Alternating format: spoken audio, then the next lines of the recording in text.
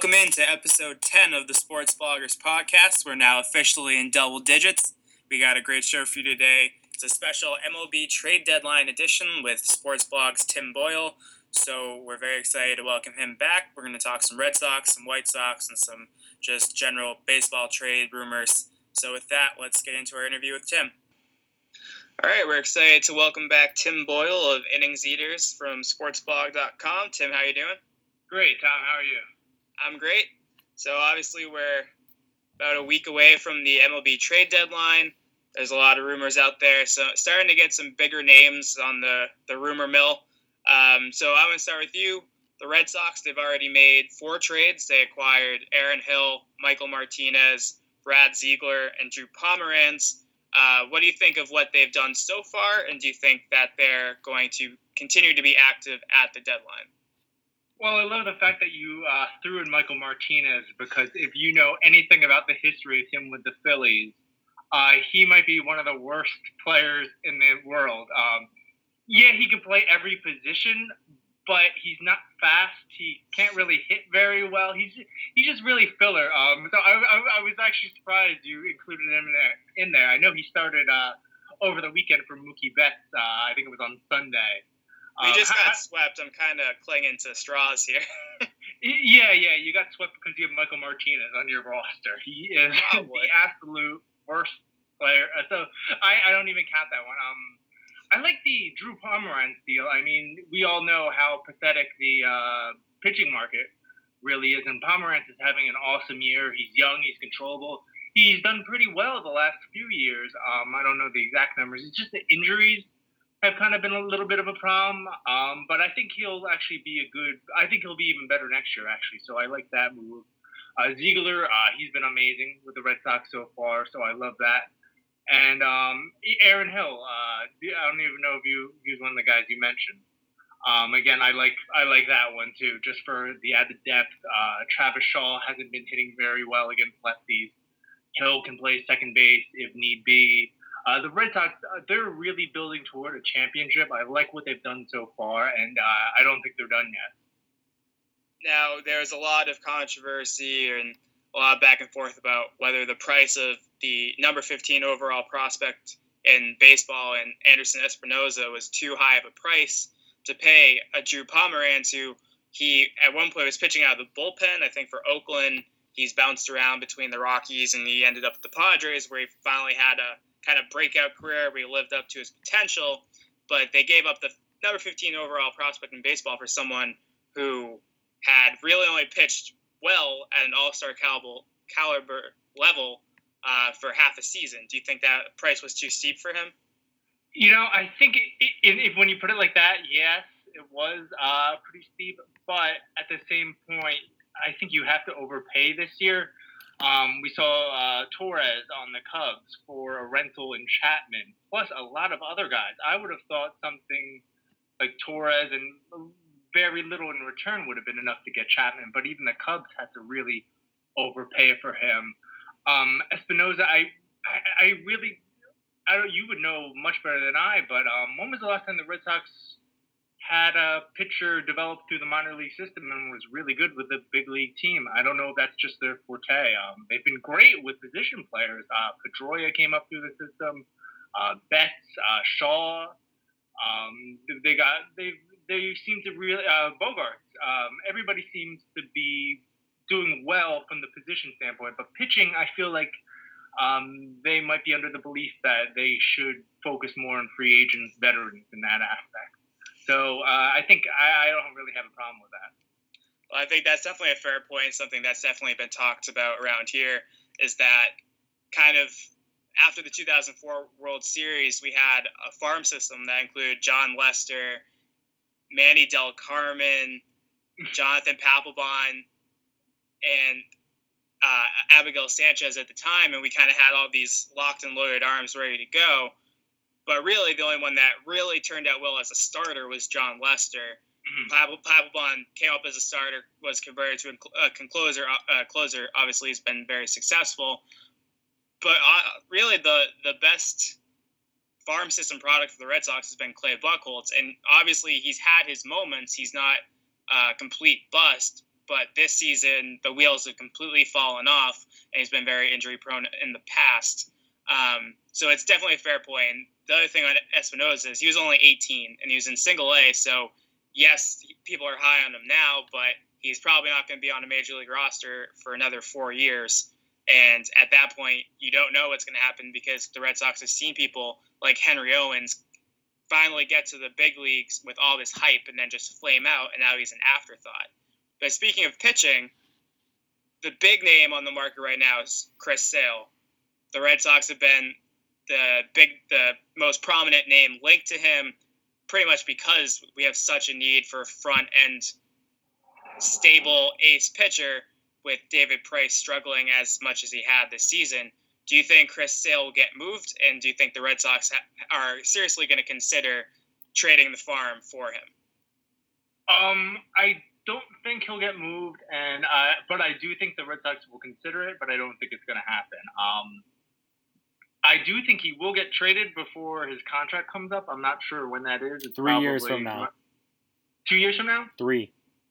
3 years from now. So I do think he'll get traded eventually. I think this is just too quick to happen, even with all that's going on with him. The Red Sox are one of the few teams that could conceivably get him. But from everything we've read on Windy City Tribune, it seems as if they're going to need to give up Mookie Betts just to start to really get him. And that's just a ridiculous demand. Even Yoan Moncada is too much at this point. So I don't think the Red Sox are going to get him, at least not in the next week. Yeah, I completely agree with you on that one, Tim.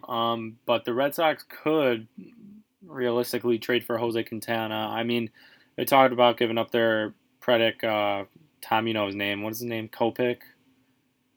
It's Michael Kopech. Michael Kopech, and then the outfielder with Benintendi. Andrew Benintendi. Yeah. Could you see a deal where the Red Sox send both of those guys to the White Sox for Quintana and like maybe David Robertson? Something like that? I don't think for David Robertson. I think they're kind of done with the top-notch closers, but I do think Quintana. Is it Quintana? Because I just love saying that name. Yeah, you said it right. You got it. Jose Quintana. It's like very like I just imagine a very like Antonio Banderas would kind of say his name. But I could see them definitely getting him. I don't really know how available is he though, Nick. That's the thing. Like the White Sox like came out and said like, oh, Sale, Quintana, everyone's every starting pitcher's available. And then yesterday the VP says, oh, we might be buyers and sellers. Like, what the fuck does that mean? Buyers and sellers? Like, so, I mean, realistically, Sale stays. If they find, like, an overwhelming deal with, like, Texas or, like, the Dodgers overpay for Quintana, gun to head, I think that'll happen. And then they kind of, like, still next year have these, like, 2 young prospects that are up in the majors but still, like, add, like, another outfielder via free agency or trade in the offseason like they did last year with Frazier. So either way, them totally rebuilding is a bunch of bullshit, and I don't believe it. I still think they just want 2 major league ready prospects, like maybe like a Profar and a Gallo from the Rangers, and then throw them in the lineup next year and just go from there. But honestly, I don't know. They're both available. I think Quintana is more available than Sale, but I think more so is Robertson. They'd rather trade a bullpen arm and some position players more so than mess up the rotation, because next year you have a rotation with Sale, Quintana, Shields, Rodon, and Carson Fulmer. That's pretty. Don't forget Matt Latos can always come back. Yeah, Matt Latos, crazy. He did so great to start the year. Well, go ahead. I know. Just like all those old men they brought in, like Jimmy Rollins, they all started the year so great. They had a great month, and then it just all collapsed. Yeah, well, my one friend, I want to get your guys' take on this. My one friend, Alex, fucking cocksucker, he thinks that wins and losses for a pitcher means more than ERA, WHIP, and like all that. So when they got rid of Latos, he texted our group chat that we're in, and he's like, why did they get rid of Latos? He's 6-2. In his last 4 games, he gave up 10 runs a game. Okay? but the White Sox were able to tie the games, so he didn't lose. He got a no decision. So he's like, I want people who win and blah, blah, blah, blah, blah. I'm like, dude, look at Jose Quintana. He's 8-8, but his WAR over the last 3 years, he's a top 5 in WAR for starting pitchers. No one would ever know that. So I just want to get your guys' take. What's more important? I think Quintana last year, he was like a top 5 just in quality starts. I remember. Yeah, he was. Yep. Yeah. I remember seeing late in the year. I was just curious, and he had like 27. He had more than Sale, I think. Yep. I mean, David Price doesn't have a bad record, but he's given up more hits than any starting pitcher in baseball. And his ERA isn't that bad, but I mean, it's certainly not great. But you look at the record and think, well, he's having another good year. And I mean, what is it? When we got Pomeranz, he was 8-7, I think, but he had a 2.47 ERA and was an all-star. So I think wins and losses is very deceiving. It all depends on the team you're on, because you can pitch 5 games that you give up 2 or fewer runs and just get 0 run support, but you can also win a bunch of games like some of the Red Sox pitchers have and just have an elite offense behind you to pick you up. So you can have a 6-2 record, but you're going to have an ERA over 4. North of 5. Yeah, exactly. Yeah, exactly. Look at when King Felix won the Cy Young that year. He had, it was either he was like 10 500 record or losing record. Yeah, he was like 10-11. I think he was 13-12. Yeah, we're all just going to say it was about 500. Exactly. He's around 500, won the Cy Young. And then look at Ivan Nova. What was it, like a year ago, 2 years ago? I think he was like 15-3 or 16-3, but his ERA was close to 5. Shelby Miller last year, 6-17 with a 3.02 ERA. Yeah, exactly. So, like Tom said, it's like a lot of it comes down to run support, honestly. Wins and losses can definitely be deceiving. Yeah, and that's why, like, when we got James Shields, he was like, oh, they should have kept Latos, who was 6-2, and now Shields is, like, over the last 6 starts, he's allowed 2 runs or less. Like, he's really settled down, so I give him a lot of heat on Twitter about that now. But anyway, we're going to get into a quick rundown. I'm going to name off some players. Tim, I want you to just give me the team they're going to go to, you think they're going to go to, and a quick sentence why. Or a quick word why. It just has to be a quick word. Okay. All right, so we're going to start off. We're going to go Jay Bruce. Jay Bruce, I say he goes to the Dodgers. Why? And I say because they have the resources to get whatever they want. Carlos Gonzalez. Carlos Gonzalez, he stays with the Rockies. Carlos Beltran. Carlos Beltran, he goes to, Texas Rangers. Because Prince Fielder's out, they have the money. He's not going to cost very much anyway in terms of prospects. Chris Sale. Chris Sale, he stays with the White Sox. Jose Quintana. He goes to the Red Sox. I'm going to say he goes to the Red Sox. They need the pitching. They have the resources to go out and get him. Josh Reddick. He goes to the Baltimore Orioles. They need an outfielder.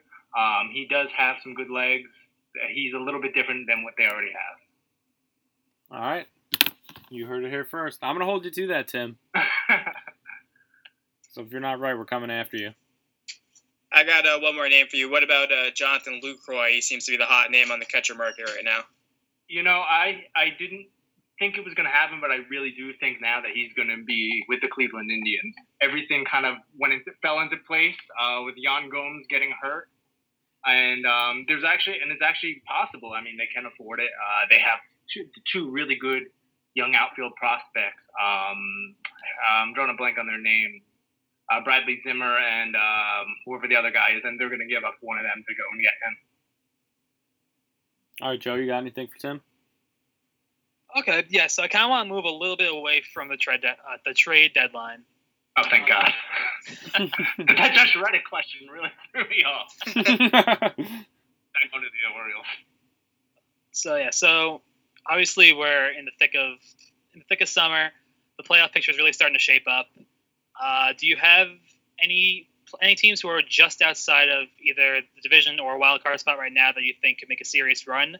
And for a little bit more of a fun question, we're 9 years past the when the Rockies were in dead last and then had the miracle run to make it all the way to the World Series. I'm not saying it's going to happen, but if there was a team to replicate the Rockies from going from the bottom straight to the top and making it all the way to the series. Which bottom feeder right now do you think would be the most equipped for that? All right. So first question, I totally forget. Can you just give me the abridged version of it? Yeah, first question, just playoff picture. What outside teams right now do you think have the best chance? I think the Houston Astros. You know what? I honestly counted them out completely at the beginning of June. I was already saying, "Oh, okay, where's Doug Fister going to go?" And then I look at the standings a week later. They're 5 games out of the wild card. Then now they're probably 3. I don't know exactly, but they're right there. They might even catch Texas. National League, I think that's pretty much set up. The only team I could see maybe making a big leap are the Pittsburgh Pirates. And again, they were kind of out of it for a bit, and lately they've been playing really good baseball.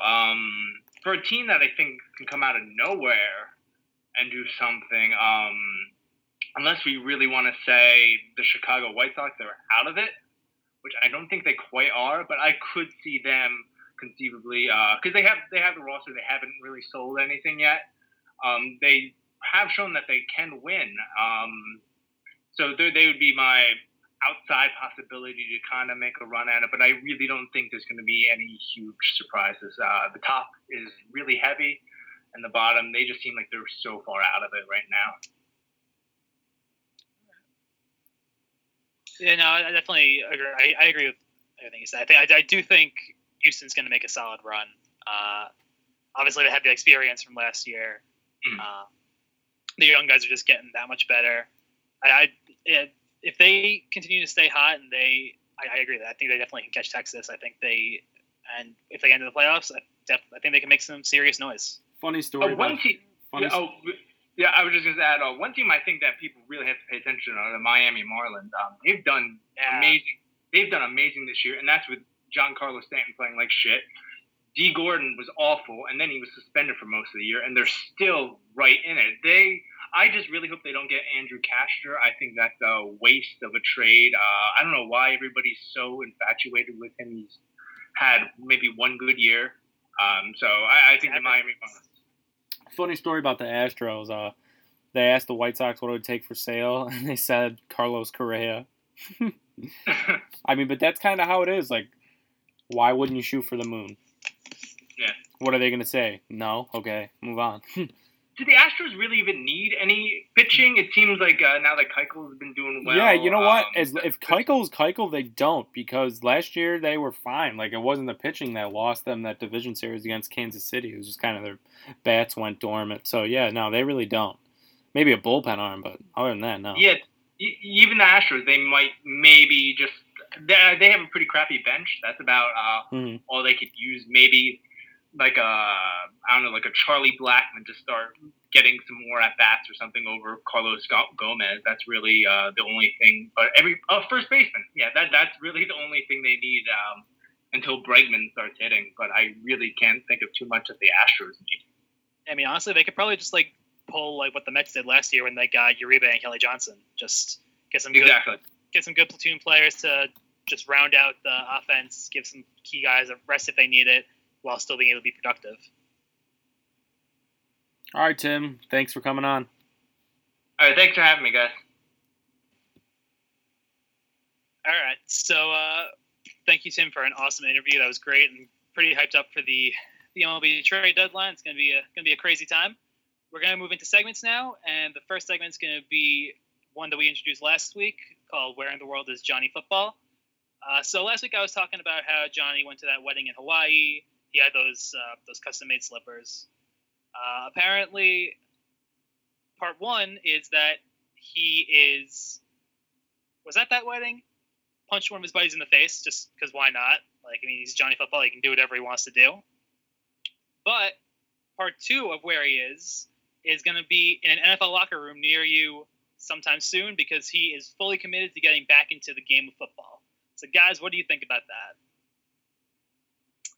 I think good luck. He will obviously need it. Who punches someone at the rehearsal dinner for his buddy's wedding? I mean, Johnny Football. What has to happen? A Super Bowl caliber winning quarterback does that. Yeah, I guess. Multi Super Bowl winning caliber quarterback. I mean, I don't know. I don't think any team would touch him with a 10-foot pole right now. There's a lot of mediocre quarterbacks who've had more success. I think teams would rather take a Christian Ponder, who's at least got a head on his shoulders, but might suck, over Johnny Football. But I mean, it's a great storyline, so more power to him. I hope he does end up somewhere. But wow, just how does that happen? Dude, honestly, with the Rams cutting Nick Foles today, you could see him going there, maybe being the mentor for Jared Goff. Johnny Football in LA, that'd be a match made in heaven. Exactly. Nick, what do you got? Love my boy Johnny Football. He's keeping his friends in line. They get a little snippy towards him, gives him a little punch, sends him some wine. Everything's all right. Exactly. It's a love tap. It's not like he completely decked him in the face and like broke his nose. Exactly. Little love tap. He's probably training. Probably be on an NFL roster in a couple weeks, so we got that to look forward to. And yeah. Hey, if Greg Hardy can get a tryout, Johnny Football can get on an NFL roster. Fair point. Let's be real. So that was Where in the World is Johnny Football? So now we're going to move into another segment that we introduced last episode that we got some good feedback on, and that is Athlete or Average Joe. I'm going to kick this one off. So recently, an embattled and disgruntled employee got into an altercation with one of his superiors, and when all of the employees cleared out, he decided it'd be a good idea to go in and destroy some of their products, and in return, he was sentenced to 5 games on the bench. So, Athlete or Average Joe? Nick, what do you think? Well, if he's 5 games on the bench, it's got to be an athlete. Yeah, I think you're on to it a little bit. Joe, what do you think? I'm going to say Average Joe just because this could totally be some poor soul stuck in the cube who was really pissed off, and now he's just banned from being at their the work softball games. I mean, for someone who goes around and with a pair of scissors or a knife and just cuts up some jerseys, that's kind of some third grade shit right there. So maybe he was actually put on a bench. Could be an Average Joe, but it's not. It's our number one trade rumor pitcher, Chris Sale, who had an interesting week when he refused to wear the White Sox throwback jerseys and decided to go in and cut all of the jerseys so that none of his teammates could wear them, despite the White Sox having a whole promotion around it. Baller move. All of his teammates respected it. Kenny Williams and the White Sox front office were infuriated by it. But he's a bit of a mental case. I'd still take him on the Red Sox. But yeah, just an interesting move on his part. All right, I'll start mine. We got this employee missed a drug test and now is facing a 4-day suspension from work. Athlete or Average Joe, Tom? Again, this one could go either way. I think it's I'm going to go athlete. I think I might have come across this in my research on convicts. But yeah, I'm going to go athlete. Joe, what about you? I mean, I want to go athlete, but just because I want Average Joe to be right, I'm going to go Average Joe. Well, again, he is an athlete, and it's Le'Veon Bell of the Pittsburgh Steelers. Missed a drug test, or supposedly purposely missed it, and now is facing a 4-game suspension by the NFL. Le'Veon, stay off the weed, as our buddy over at ESPN, Stephen A. Smith, would say. Joe? All right, so my story is, everyone likes to dress up in costumes sometimes. I mean, Halloween's a good holiday for that. Sometimes people just like doing it themselves. You got the naked cowboy over in New York City. So this one gentleman was dressed up as a giant Italian sausage and faces misdemeanor battery charges for clubbing a woman. while dressed up as a sausage? Athlete or average Joe? I want to be an athlete so bad. I'm trying to think of what team's player would do something like this. Probably the Browns. Yeah, Browns. Nick, what do you think? I'm also praying that this is an athlete because this would be hilarious. Probably some like wide receiver from Ohio State or Miami. Like, sure, they're gonna get charges and all of that on them, but in the end, Urban Meyer and whoever the hell Miami's head coach is just gonna give him some money, give the police a little bribe, give him some little sideline passes. You know, the Nick Saban way. So hopefully it's an athlete. It is Randall Simon, the former MLB first baseman. Yes. Oh, wait. Is that the same guy, speaking of sausages, who, when he was on the Pirates, he clubbed the sausage race guy in the head with the bat? Oh, my Yeah. Coincidence? No. The guy obviously has a fetish when it comes to sausages. Sausage. That was... All right, well, that was another solid segment. All right, the Sports Bloggers Podcast has a brand new segment called Top 5. Each of us will give our top 5 hottest sports personalities today. And in the future, it'll be on any topic we think. So it could be ice cream, donuts, first baseman, doesn't matter. So I'll start. My 5th top hottest sports personality is Colin Cowherd, former ESPN employee. He's a silver fox, so all the ladies love him, and he has pretty hot takes. I know he picked my Bears to finish 6-10 yesterday, so fuck him. At number 4, we're gonna go with Stephen A. Smith, and people have him at the top, but he's just so ugly he can't be that hot. So I can't put him in number 4, and I just really don't like Stephen A. Smith. So he's number 4. People are going to want him there, so I gave the people what they want. I'm a people pleaser, guys. Number 3, we're going to go with Ken the Hawk Harrelson, who is the Chicago White Sox play-by-play announcer. He's a monster. I love the guy.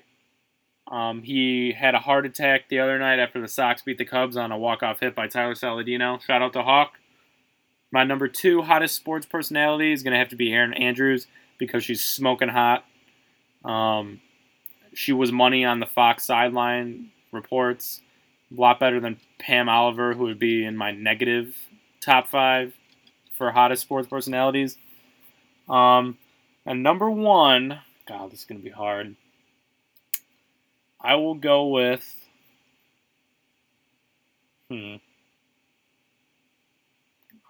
Skip Bayless. And this is such a random, such a cop-out move by me because it's an easy pick. But his takes are money with Tebow. I'm a Brady guy. He's a Brady guy. You can't really go wrong with Skip Bayless. His hair, the guy looks like he's 45, but he's almost 70. So he's definitely hot for a 75-year-old man. Tom, who are your top 5 hottest sports personalities?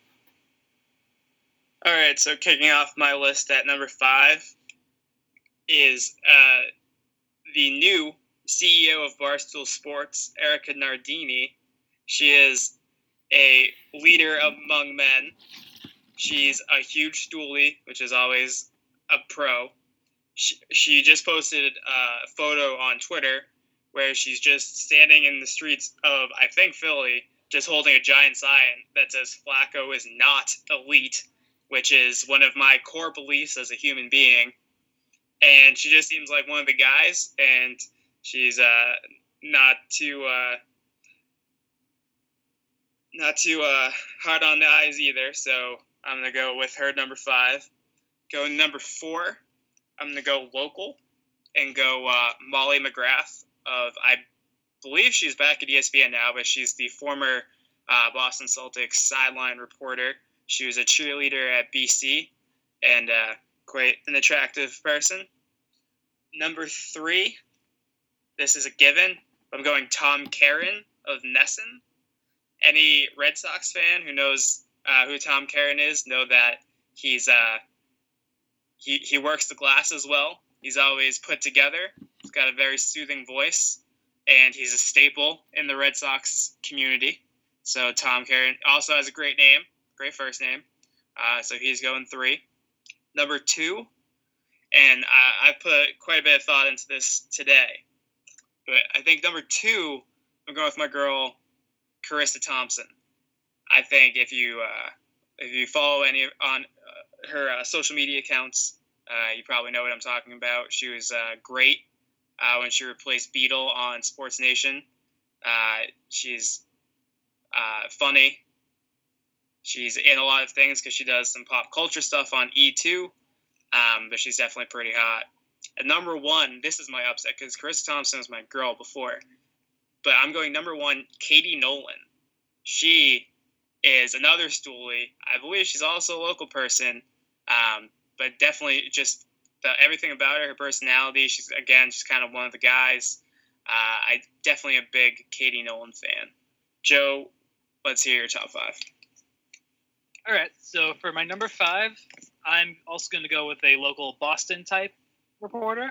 I'm going to go with Garen Austin from Nesson. Everyone remembers her for when she was interviewing Hanley Ramirez and got the Gatorade bath poured all over her, and it was pretty awesome. So she knows her stuff. She's quite attractive, so I'm going with Garen Austin, number 5. Number 4 pick is going to be it hurts me to think about him in a different place, but good old Don Orsillo, ex-Red Sox. Donnie Ball game. Ex-Red Sox announcer. Now with the San Diego Padres, obviously he was run out of Boston by Nesson. I have the Save Orsillo t-shirt. He was like my 4 years in college when I was just listening to Red Sox games, listening to Don Orsillo with either Jerry Remy or with more. I loved it more when he was with Eck because Eck was just batshit crazy. But just listening to him call a game was incredible. Just the passion in his voice, and Don Orsillo is probably the best sports announcer in the game right now, at least for baseball. For number 3, we're gonna go switch gears a little bit, go over to hockey. Go with my boy Bob McKenzie. He's approaching the age of 60. He's a very, very intelligent hockey writer, hockey reporter. Knows his stuff. Always the first one to break a trade, break a free agency signing. Right now he's off chilling on vacation. I believe he changed his. I don't know if it's still this, but he changed his Twitter name to. Right now it's Bobby McBoatface, but he had changed it in the past. I think like Bobby Margarita or something alcohol related. So I'm a big Bob McKenzie guy. He takes my number 3 spot. Number 2, and sticking with hockey, I'm going to go with Shannon Hogan. She is the Islanders reporter. She does the pregame, postgame interviews with the Islanders. I actually had the pleasure of meeting her when she came to where I work one day. Matt Martin was having a hockey clinic at my place, Aviator Sports, and she was there doing a little bit of PR work. Such a nice person. Great to talk to. Knows her stuff about hockey. She's from Michigan, so she knows her shit. And just an all-around wonderful sports personality. So she's my number 2. And then my number 1 pick, I am going with Britt McHenry. Now, everyone remembers her for the incident last year with the at the gas station. That was not her finest moment, but she's an ex-soccer player. She knows her stuff about DC sports. She knows her stuff about soccer incredibly, and she is quite attractive. So that combination of all those things makes her easily my number 1 pick. Just the fact that she's so knowledgeable in soccer makes her near and dear to my heart. So that's my top 5. All right. Great top 5, guys. And just quickly before we move on, I'd like to go ahead and retire just the GOAT of all attractive sports personalities, Jenny Boom Boom Dell. or I guess Jenny Boom Boom Dell Middlebrooks now, Boston legend, UMass cheerleader. She married a player on the Red Sox and pretty much ended his career. But hey, I'm sure he'd still take that trade-off. So Jenny, we thank you for your years of service and happy birthday recently. Turned the big 3-0. So best of luck in the future.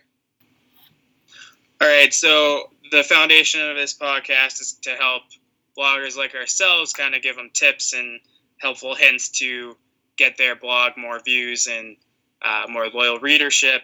So we're going to do something a little different this week for our tips. We're going to go around and mention one blog that we wrote this week that did particularly well and kind of discuss our thought process going into writing it, maybe any kind of special promotion or anything above and beyond that we did to try to get it out there for the viewers, and just kind of our mindset when we decided to sit down and write it. So I'm going to kick it off. I wrote a blog yesterday. So I'm a big sports radio listener, obviously, because I'm doing a podcast myself. But I was listening to Felger and Maz, which is the afternoon show up here in Boston. And their executive producer, Jimmy Stewart, cited his underground sources for the Celtics. And there was a big trade rumor going around over the past month that the Celtics were in talks with Doc Rivers and the LA Clippers to acquire Blake Griffin. And Paul Pierce, obviously, all-time great Celtic, is a member of the Clippers. And when you'd look on social media, you'd see people saying, oh, we should bring Pierce back. But there's really no foundation for that rumor. It was kind of just wishful thinking. Certainly, I'd love to see him back, even if he's kind of a shell of what he was in Boston. But according to Felger and Maz and Jimmy Stewart, the Celtics did try to bring back Pierce on what is likely his last year in the NBA. So what I did was I realized that Paul Pierce is still a polarizing sports figure in Boston. That's a legitimate radio show. So I just did a quick write-up and said that Paul Pierce was to be included in the proposed Blake Griffin trade with the Clippers. And I wrote about what the proposed deal was, and it was that the Celtics would receive Griffin, Pierce. They would send Terry Rozier and draft picks to the Kings. The Kings would trade Rudy Gay to the Clippers, and the Clippers for Griffin would receive Olynyk, Avery Bradley, and the 2018 Brooklyn Nets pick from the Celtics. Just threw it out there, and then put a little disclaimer saying, here's where I found it. Even they said that there was some holes about what the Kings would actually receive that kind of raised some red flags. And I did that because people are so quick on social media to just try and fight. So obviously if they're going to read this, and I'm not a verified account, so they're going to say that I'm not a credible news source, but I cited where I found it. I said, this is great in theory, but how legitimate it is, I don't know. He's citing his underground sources. He's been right before. He hasn't been right sometimes. But here's where I found it. What do you guys think? Tried to create a dialogue rather than just saying as fact something that I didn't know to be true. So I reached out to a website that was Celtics-based, that was very popular, verified on Facebook, and I saw that they had a daily link section. I said, hey, I got this article. I think that your readers really enjoy it. Do you mind including it in the daily links section? Also, here's my site. If you think it's of good enough quality, can you include me in future updates? They said yes. I joined two Celtics Facebook groups that had 10,000, 5,000 members respectively. Just put the blog up there and said, what do you guys think about this? And so far, I've gotten around 3,000 views for the post. It's been pretty successful. And I think in the future, my viewership is going to go up because I'm now a member of these groups. So, Nick, why don't we go with your blog of the week? Sure. For my blog of the week, I'm kind of do something a little different. There have been a ton of White Sox rumors. So if you're covering a team, we had Vaden on a couple weeks ago, last week. He stressed the importance of talking about are blogging about a specific team or sport when you guys start out. Right now, all my energy is going towards the White Sox and Cubs because it's the trade deadline. It's the busiest time of year. There's not really anything going on with football yet, even though that'll get going in a couple of weeks. So, again, what Vaden said makes sense because I've been focusing all my time on the White Sox and all the little reports and getting those things out. People will come at you and say, these reports are bullshit, blah, blah, blah. But like Tom said, make sure if there's a tweet by someone who's verified, get that in there. Use the sources. And again, you're like a beat reporter for the team. So if you see a report out there, get it out because more than likely you'll be able to type up a blog getting people's views and opinions before a Bleacher Report, before an ESPN. Or you could even see a rumor. I know I'm working on something right now about Chris Sale for Kyle Schwarber, and an ESPN writer actually suggested that. So by me citing that ESPN writer, it makes me, myself, more credible instead of just me pulling a rumor out of thin air. So just cite your rumors like Tom said. And if you're covering a team, cover them like you are their beat reporter. Every little thing. Because people may not, ESPN's Bleacher Reports may not cover that little rumor. And then you have a leg up on them. So, Joe, what do you got this week? So I'm going to switch gears a little bit. I'm going to talk more about like fun little blogs that you can do. So I think my favorite blog that I wrote in the past week, I put it out last Wednesday, was I did a preview blog for the 2016-17 NHL Pacific Division.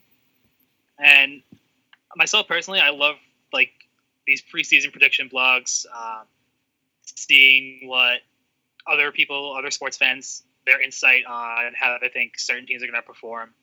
And I don't know, it's just I feel like those are some of the most fun blogs that you can write because it's aside from reporting on who they signed, who they got rid of, and like any big trades that they're going to make, or they have made, and like the facts of like what their record was last season, all of the other contents of that article are your own opinion. So I know for mine, I put in what I think their record's going to be, like what each team's going to be this year. I think I had like Vancouver in last, and then Edmonton, Arizona, LA, Calgary, Anaheim, and San Jose in that order. It's really up to you, like exactly what you want to put in there. I put in key acquisitions, I put in key departures, and then I predicted what their breakout stars for the year is going to be for each team. So doing a blog like that gives you a lot more leeway with what you can do. It gives you a lot more freedom with what you can do because it is strictly your opinion.